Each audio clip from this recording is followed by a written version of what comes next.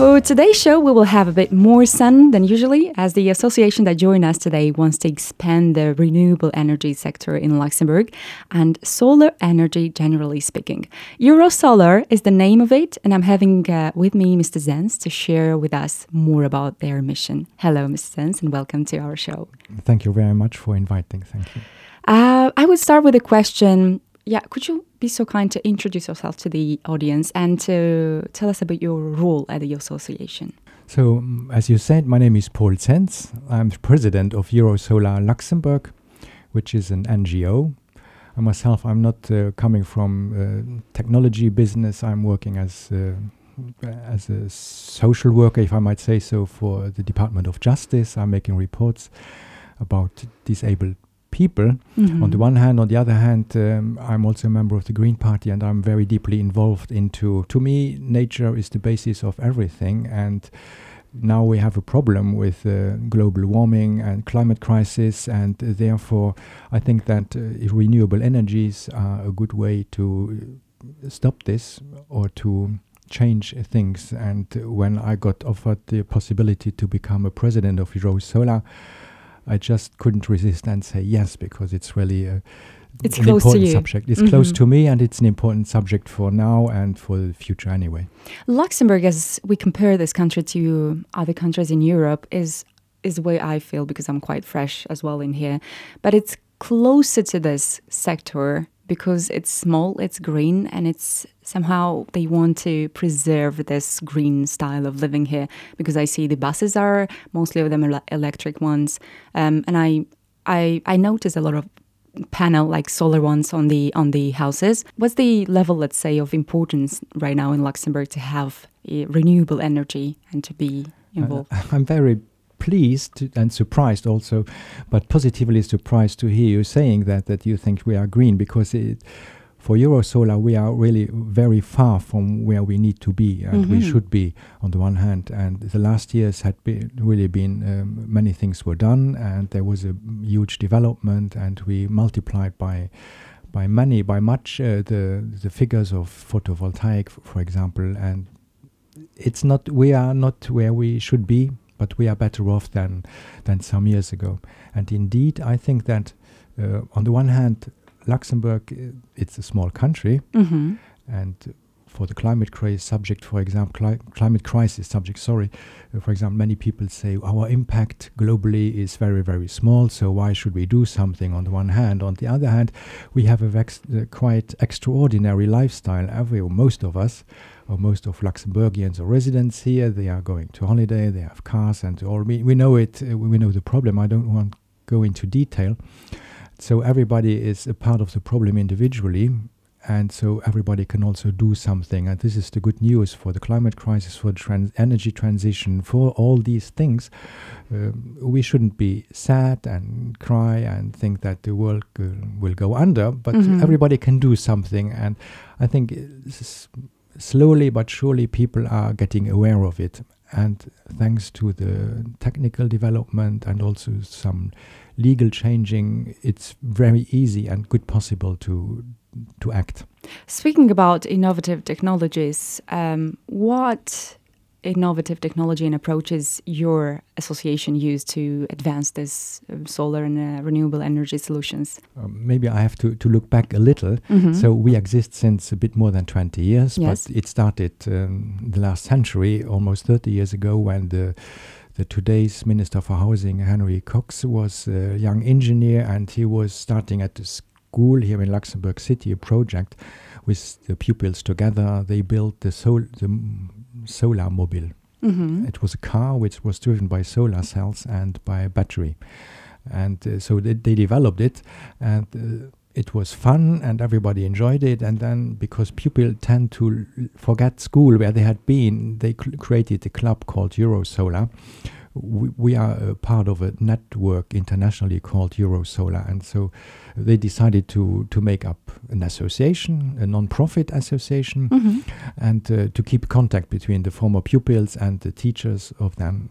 That is how it started. So right at the beginning, there were two real convictions. That one thing, renewable energies, mainly photovoltaics and wind power, they have a big potential to get out of fossil fuels. And on the other hand, the idea is also to have the north-south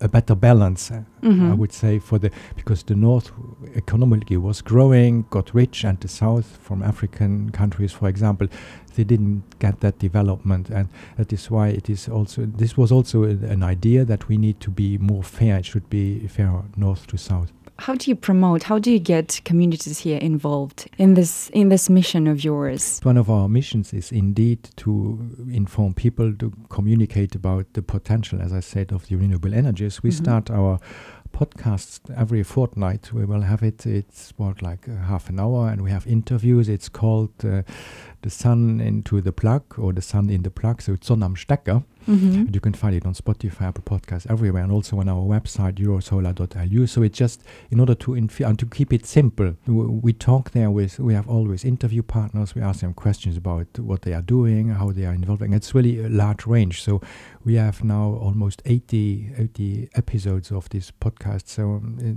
you can really listen to it, and so it's informing about that. Then the other thing is we had some weeks ago, for example, the Solar Prize, which exists in 2003, where we give an award like the Oscar in Hollywood. We give awards by category to those persons, companies, whoever, authorities who are promoting or are really putting into practice renewable energy issues. And it was some weeks ago, and we had 5, I think, laureates. Do you say it? Yeah. And so it was. This is also one of the, and then it's every 2 years because Luxembourg is too small. You cannot do that every year. It's not like in Hollywood, as I said. so we need to do it every 2 years. This is one thing, and then we have also working groups. There was one new project we took over from Greenpeace. We called it now Solar at School, where we go to schools, high schools, and together with the pupils, we put solar cells, panels on the roof of the school. It's also together with the department of the government, which is in charge of it. And we also try to make people see first the issue of climate crisis, global warming, but also showing the potential of these renewable energies, and also to make them get into the direction to choose a job later in this domain. Because, for example, many people want to put solar cells on their roofs, but there are not enough companies who can do it, because we are short of qualified workers.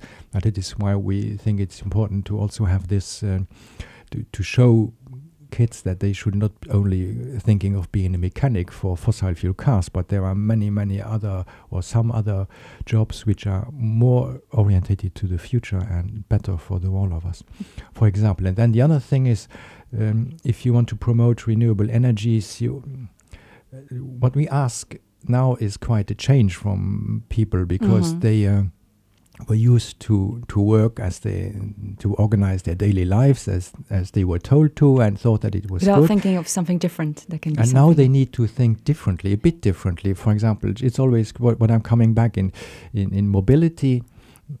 We were the last decades told, get out of your house, get into your car and go somewhere. And now this was quite unilateral. It was only one directed, so that's the better word. And then now we're giving different options. We're putting things into place for pedestrians, for cyclings, for public transport. You have to because the aim in the end is to transport people, to move people, and not to move cars. And you have to explain people in how far they take advantage of it, why it is better to do the new thing now than the thing before.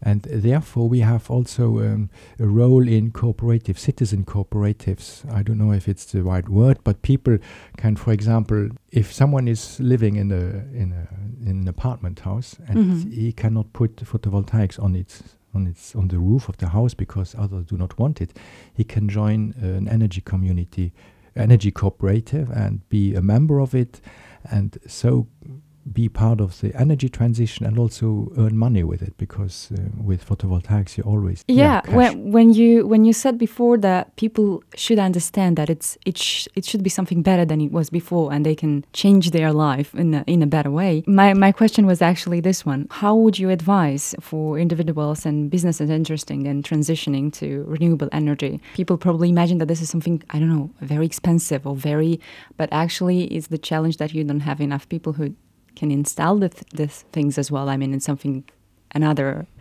issue probably. There are, well, this is what you said at this moment, because there is really a peak in demand, which is fantastic. So this is good on the one hand. On the other hand, and now I will be a little mean, but those who lose, for example, money because they are in fossil fuels, it's their job. Global warming thing is known since 4 or 5 decades, and then they started to campaign against it. And now in people's mind there are some ideas which are in there, but which are not true. And so we have to explain a lot how it works. And indeed, as you said, for many people, the energy transition is like a lot of moving parts and seems like very complex and complicated, but it is not.